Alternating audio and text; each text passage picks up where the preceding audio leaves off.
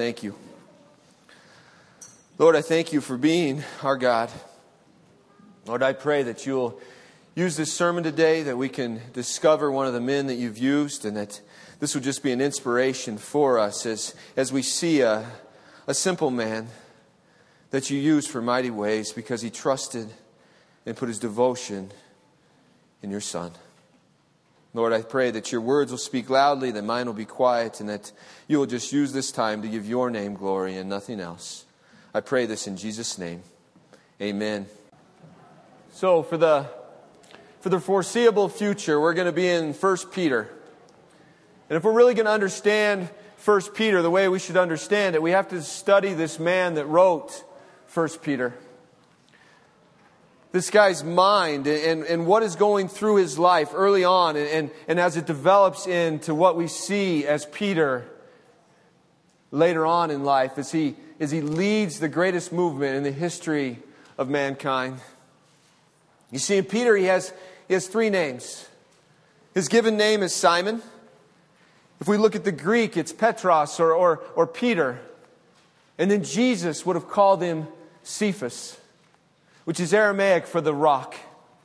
And I got to be honest with you, I'm not sure that Jesus called him Cephas because he knew that he'd be the foundation of this movement or because he knew that he'd be that hard to get through. But anyways, as we discover this, I want us to really think about who Peter is and use this knowledge as we study the book, 1 Peter. Let's start with the text. Peter, an apostle of Jesus Christ, to those who are elect exiles of the dispersion in Pontus, Galatia, Cappadocia, Asia, and Bithynia, according to the foreknowledge of God the Father, in the sanctification of the Spirit, for obedience to Jesus Christ, and for sprinkling with His blood. May grace and peace be multiplied to you. Blessed be God the Father of the Lord Jesus Christ, according to His great mercy. He has caused us to be born again to a living hope through the resurrection of Jesus Christ from the dead.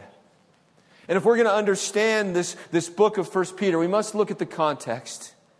You see, I remember I listened to my literature professor when I was in Montclair State, and we were talking about these secular books, and he kept talking about knowing who the author was, knowing when it was written, knowing all these things about the book before we even actually read a word in the book. And I have to be honest, I thought he was crazy. But now that I've studied the Bible and this is my job, I understand the importance in it. So let's pick up here. We're picking up in Acts 12, and the church has seen an uptick in persecution. And in Acts 12, we see that James, the brother of John, is martyred.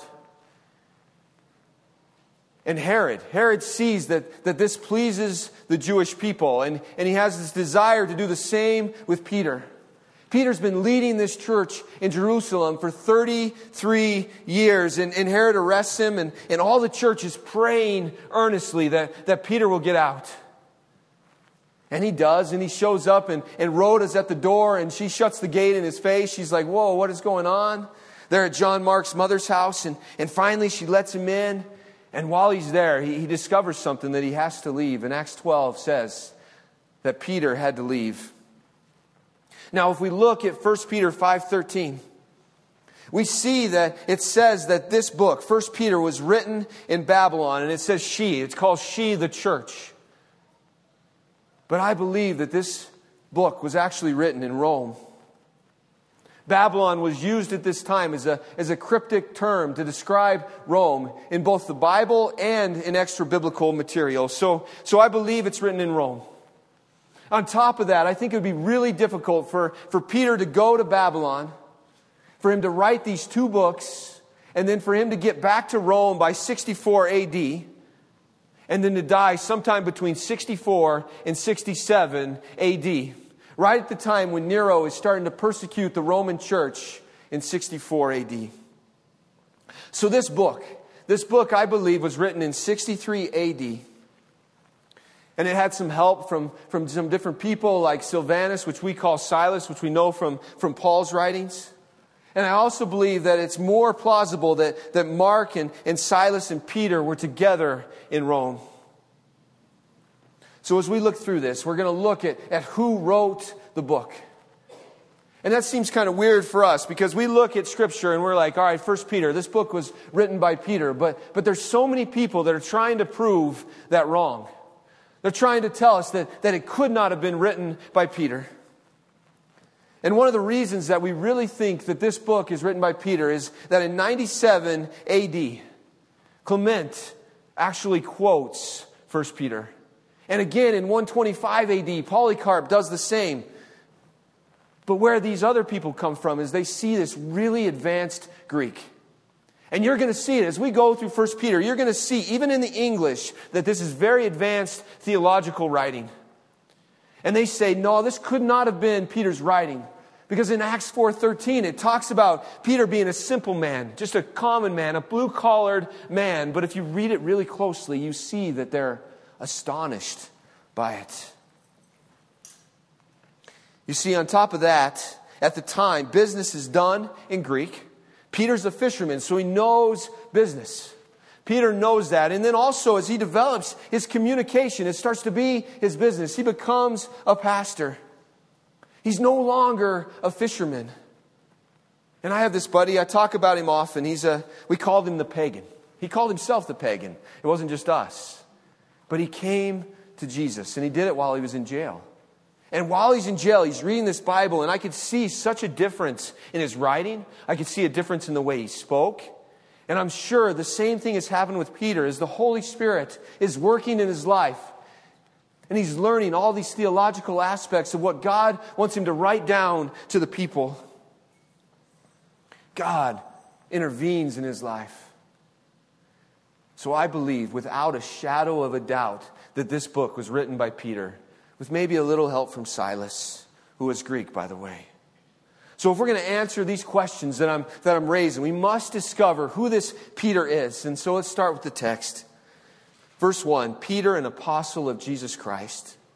Petros, apostolos Jesu Christou. If you listen to that, you should have heard the transliteration. Peter, an apostle of Jesus Christ. We know that Peter is an apostle, but what else do we know about Peter? First of all, Peter is nothing special. The Bible tells us that he was uneducated, that he was a fisherman, and he would not be the first choice for a leader of the greatest movement in the history of mankind. I'm telling you, if I'm choosing a leader to lead my church, I'm picking somebody that's smart, somebody that's educated, maybe he's a little bit athletic, maybe he can inspire people with his words. But Peter is a fool. Man, Peter's not inspiring anybody. He's socially awkward. He opens his mouth when he should not. And one of my favorite stories is the Transfiguration. And my favorite writings of it are in Mark. And it's in chapter 9. And let me set the stage for you. Basically, Jesus takes James and John and Peter up on the mountain.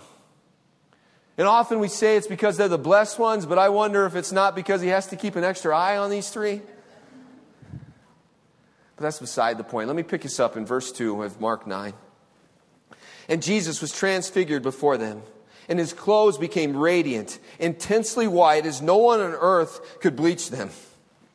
So let me get this right. Mark is telling one of the greatest stories in Peter's life. He's listening to this from Peter, and the best way to describe this is Clorox bleach. I mean, are you serious? We're talking about Clorox bleach. We're talking about Jesus who is radiating. I imagine him, he's glowing. And I've seen some white clothes, but I've never seen them glow. And then in verse 4 it says, and there appeared to them Elijah with Moses, and they were talking with Jesus. So let me put this in perspective for you. And this would be my perspective, but this is like Babe Ruth, Ted Williams, and Tony Gwynn coming to me to talk about hitting. What should I do? I should probably listen. But yet, what does Peter do? What does Peter do? Verse 9, and Peter said to Jesus, Rabbi, it is good that we are here. Let us make 3 tents, one for you and one for Moses and one for Elijah. For he did not know what to say, for they were terrified. And what I can say is that seems a little bit awkward. I mean, you have the greatest men of the faith. You have rock stars of the faith. You have the Hall of Fame of the faith. And Peter is the one talking. No, Peter. Right? It is good that they are here, not that you're here. Peter, you need to listen and you need to learn. Right? You have two of the greatest people in the history of the Bible. And on top of that, you have the Son of Man. And you're asking them about tents? I don't think they need tents. And if we're to be fair, I get it. Every one of us would be terrified. But on top of that, look at James and John. They knew to stay quiet. And if we look at Proverbs 17, it tells us that a wise man keeps his mouth shut. And the beginning of 18 tells us that a fool expresses his opinion. The leader of the Christian church, besides Jesus, of course, is a fool. And yet God uses him. This is why I believe the Bible is true. Why would a leader talk about all the things that make him a fool unless those things that make him a fool humble him and allow people to see his story before he comes to Christ and see this transformation in Peter's life? And not only was Peter a fool, but he was hasty also.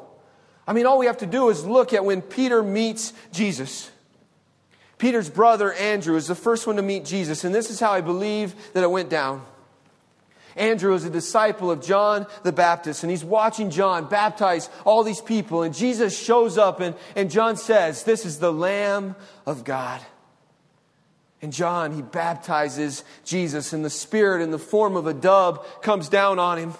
And then we hear this voice of Jesus saying that this is his beloved Son of whom he is well pleased. Can you imagine this event? It sticks in the head of Andrew as Jesus is taken to the wilderness for 40 days and 40 nights. And then Andrew, he's talking to Peter and he tells him about this Jesus guy. And then in Matthew 4, verse 18, Jesus shows up on the scene. And while Jesus was walking by the Sea of Galilee, he saw two brothers, Simon, who is called Peter, and Andrew, his brother, casting a net into the sea, for they were fishermen. And he said to them, "Follow me, and I will make you fishers of men." Immediately, they leave their nets and follow him. Now I get it, there's some background. But I don't know about you. If I'm in this situation, I'm checking this guy. I'm trying to figure out, I'm asking him questions. Why are you the Lamb of God? I'm not just putting my trust in him. But these two men immediately leave. Now it's in haste, I get it. But I really like to feel that the Holy Spirit is moving in these two men at this time. But this isn't the only example of hastiness and rashness in Peter's life. There's so many. And the one that I really want to camp on today is this moment in Peter's life that I think changed everything. The disciples, they've spent 3 years with Jesus. And they're about to sit around this Last Supper. And Jesus, he pulls out this bowl and he's washing the disciples' feet. And yet Peter says, "No way. You're not doing that to me." And then Jesus says, "I must, or you're not part of this." And Peter, he says, "Oh, then do everything. Wash my head, wash my feet, wash everything." He's like this super Christian. I kind of think of him as this annoying Christian who treats everything like it's a game. Right? You have to be the most humble. You have to give the most to the poor. You have to do the most. And it just becomes annoying. But what we see is that Jesus even uses the super Christian. He uses those that think they're perfect. He'll humble them first, but... And after supper, I can imagine this conversation.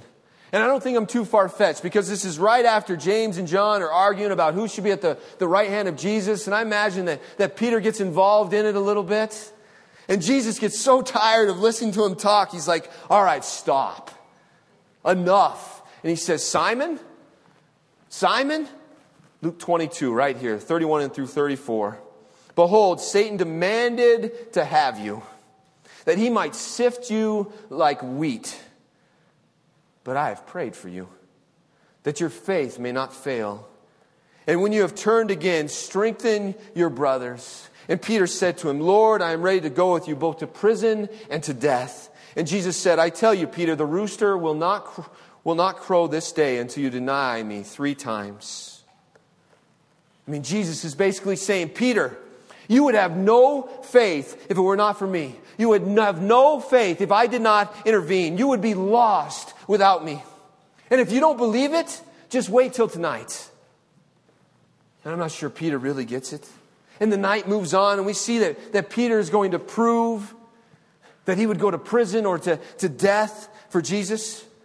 Or maybe he's just being stupid, I don't know. But he takes out the sword and he cuts this man's ear off. Now, I don't think he's trying to cut the ear off. I think he's trying to kill this man. So obviously Peter is a terrible warrior. He has nothing to offer. And my favorite story is Jesus bends down, he picks up this ear, and he heals the man. And yet that doesn't change the way Peter thinks. Our God, He uses every moment, even the moments when we are not willing to learn. And Peter, he has to go through this denial. He must be humbled. Either we will be humble or we will be humbled. There's no room for pride. There's no room for the proud when we are following Christ. Peter, his understanding and his heart is going to be shaped in this moment that we're about to talk about. And often we don't understand how the different segments in our lives lead to different things in our lives and inspires the very next moment. Our God is working out every detail. And John 18 narrates this most influential moment in Peter's life. Starting at verse 15, Simon Peter followed Jesus, and so did another disciple. Since that disciple was known to the high priest, he entered with Jesus into the courtyard of the high priest. But Peter stood outside at the door. So the other disciple, who was known to the high priest, went out and spoke to the servant girl, who kept watch at the door, and brought Peter in. The servant girl at the door said to Peter, "You also are not one of his man's disciples, are you?" And he said, "I am not." Now the servants and the officers who had made a charcoal fire because it was cold, and they were standing and warming themselves. Peter also was with them, standing and warming himself. Look at this scene. It's cold. They have a charcoal fire. And sometimes we miss these details that are so relevant in this story. And I want us to hold on to this charcoal fire as we skip down to verse 25 and then go on. Now Simon Peter was standing and warming himself, so they said to him, "You are also not one of his disciples, are you?" And he denied it and said, "I am not." And then one of the servants of the high priest, a relative of the man whose ear Peter had cut off, asked, "Did I not see you in the garden with him?" And Peter again denied it, and at once the rooster crowed. And I don't think John captures this moment quite like Matthew does. Matthew says that Peter denies Jesus, and then he does it again with an oath, and then he does it again with a curse. And immediately the rooster crows and he weeps bitterly. Weeps bitterly. And then Peter disappears and he would not be heard of again or spoken of again until Jesus' resurrection, when he's outran to the tomb by John. I mean, let me get this right. He can't swing a bat. He can't run. I'm not going to sign this guy up for my team. This guy has nothing to offer. You and I have nothing to offer in this kingdom until we've been humbled and have put our faith in Jesus Christ. And I'm so thankful that we have forgiveness, that we have grace, and that we have mercy. So thankful. So let's fast forward to John 21, starting at verse 4. Just as the day was breaking, Jesus stood on the shore. Yet the disciples did not know that it was Jesus. And Jesus said to them, "Children, do you have any fish?" And they answered him, "No." And he said to them, "Cast your net onto the right side of the boat, and you will find some." So they cast it, and now they are not able to haul it in because of the quantity of the fish. I mean, this makes no sense. For fish, there is no sides of the boat.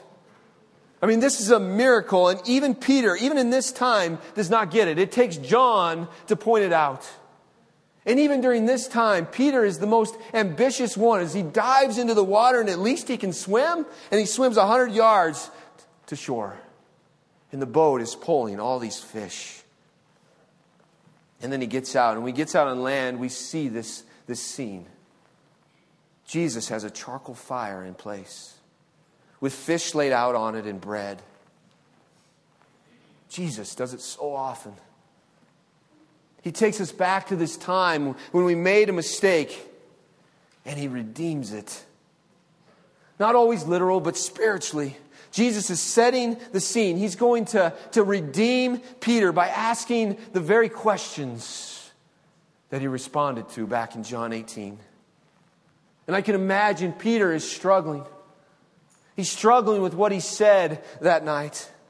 I mean, he goes back to his own life. He goes back to what he did before Jesus called him. He's trying to avoid the purpose that Jesus has for him.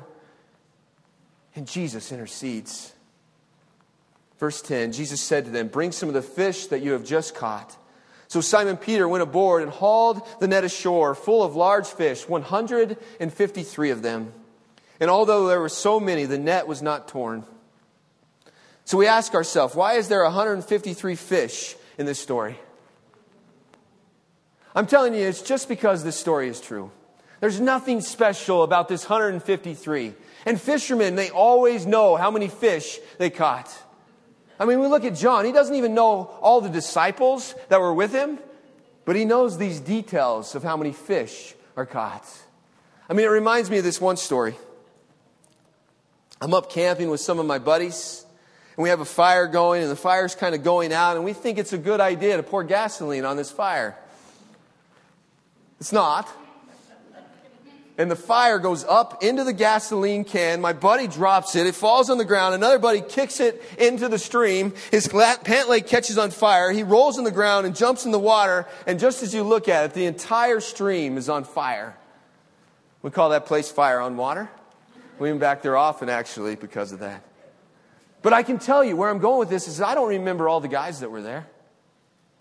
But I remember these details. These details. And that's why this story is so true. Throughout John, he tells us all these details about what is going on. This is a true story. Let's look at verse 12. Jesus said to them, "Come and have breakfast with me." Now none of the disciples dared to ask him, "Who are you?" They knew that it was the Lord. And Jesus came and he took bread and he gave it to them. And so with the fish. This was now the third time that Jesus revealed to the disciples after he was raised from the dead. Our Jesus is not a ghost. Man, he has a physical body and he enjoys fish and bread. And he wants to use this plain and simple Peter to carry out this plan. And this is where it gets good. Verse 15, when they had finished breakfast, Jesus said, "Simon Peter, Simon, son of John, do you love me more than these?" And Peter said to him, "Yes, Lord. You know that I love you." And Jesus said to him, "Then feed my lambs. Feed my lambs. Be a teacher, Peter. Tell them, even the smallest of them, about my word." In verse 16, he said to him a second time, "Simon, son of John, do you love me?" And he said to him, "Yes, Lord. You know that I love you." And he said to him, "Tend my sheep. Tend my sheep." Be a pastor, Peter. Take care of my people. Help the poor. Counsel them. Love them. And then in 17, he does it a third time. "Simon, son of John, do you love me?" And Peter was grieved because he had said it a third time. And I can imagine Peter going back, transported back to this moment in John 18 when he denies his Lord, the one he loves. And Jesus says, "Do you love me, Peter?" "Lord, you know everything and you know that I love you." And Jesus said to him, "Feed my sheep. Feed my sheep." Preach it, Peter. How will they know me unless someone preaches it? And Peter does exactly that in Acts 2. Peter brings the word. Peter is a different person from this time forward, and we see it throughout Scripture. Verse 18 in John 21, "Truly, truly, I say to you, when you were young, you used to dress yourself and walk wherever you wanted. But when you are old, you will stretch out your hands, and another will dress you and carry you where you do not want to go." This is said to show what kind of death he was to glorify God. And after saying this, he said to him, "Follow me." This is what Jesus said to Peter the first time he meets him. He says, "Follow me. You will no longer be a fisher of fish, but you will be so much greater because you have my name. You will be a fisher of men." And Peter turns and he gives the rest of his life to Jesus. And in the end, this man that was so prideful but is humbled, will hang on a cross upside down because he will not be hanged the same way Jesus was. The pride and the proud is now humbled. An average, prideful, rash man is now something completely different. And we have to look at this transformation. Starting at 1 Peter 1:2, according to the foreknowledge of God the Father, in the sanctification of the Spirit for obedience to Jesus Christ, in the sprinkling with His blood, may grace and peace be multiplied to you. Peter is saying, I was a wretched man who denied Christ, yet God knew that I was His before the beginning of time, and the Spirit saved me through Jesus Christ and His death on the cross. I mean, now that is grace, that is peace. And it doesn't stop there. It's multiplied to anybody who will listen over and over again till we come in this room. Are we willing to be humbled? Are we willing to surrender to Jesus? To give up these young and worldly ways and turn to the one true God? Man, Peter is so bold from this time forward. Look at his sermon in Acts 2, starting at verse 22. Men of Israel, hear these words. Jesus of Nazareth, a man attested to you by God with mighty works and wonders and signs that God did through him in your midst. As you yourself know, this Jesus delivered up according to the definite plan and foreknowledge of God, and yet you crucified and killed him by the hands of lawless men. God raised him up, loosening the pangs of death because it was not possible for him to be held by it. This is not a seeker-friendly sermon. I mean, he's basically looking out at the people and he says, your sin and your sin and your sin and your sin and your sin and my sin killed Jesus. I mean, did you not see the signs and the wonders? I mean, look at what Jesus did. Did you not see him give eyesight to the blind? Did you not see him put the power back in the legs of the lame man? Did you not see him feed the 5,000 with sardines and saltines? Man, did you not see him hang on the cross? And yet you did nothing. But death could not hold him. Surrender to Christ now. And 3,000 people come to Christ and are baptized on that day. And who do you think these people are in 1 Peter 1:1? They're these people that traveled back to this Roman provinces, and they start churches and they share the faith, and the faith is started to be multiplied. And if we look at Peter, we see this same man who was given the ability to heal a man in Acts 3. This same man that was once prideful, a super Christian, now gives all the glory to Jesus when he heals this man through the power of Christ. This glory hog gives God all the glory.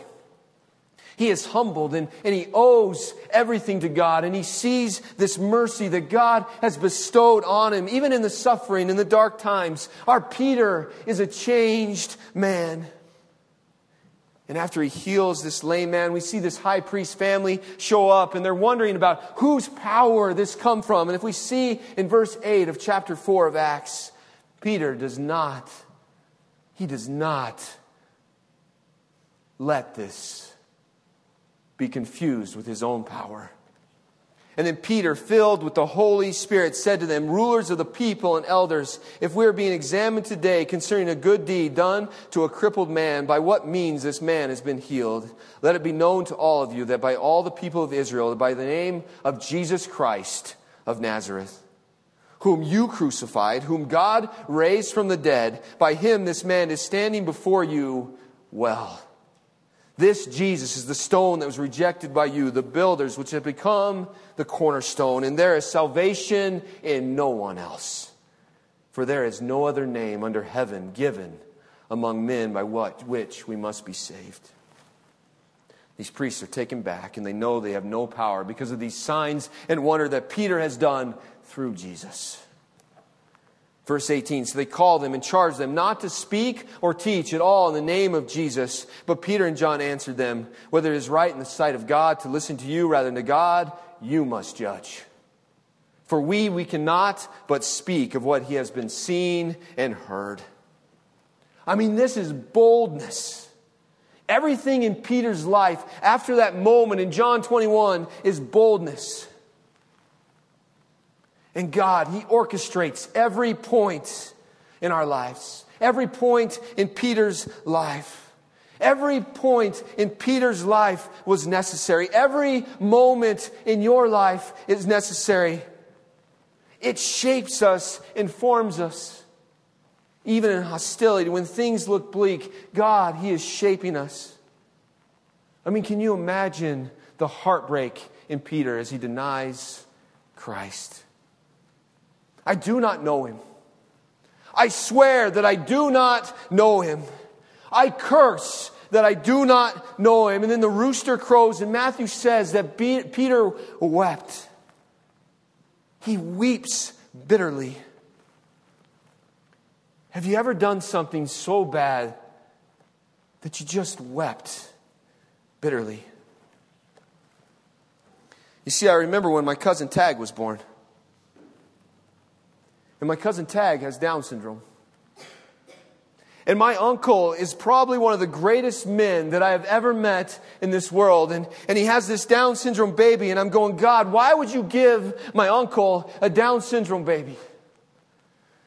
And the more I thought about it, the more this rage came up in my life. And I couldn't control it. And I started to rage in my household. And my father and I get in this fight. The man that I respect more than anybody in this world, I got into a fight.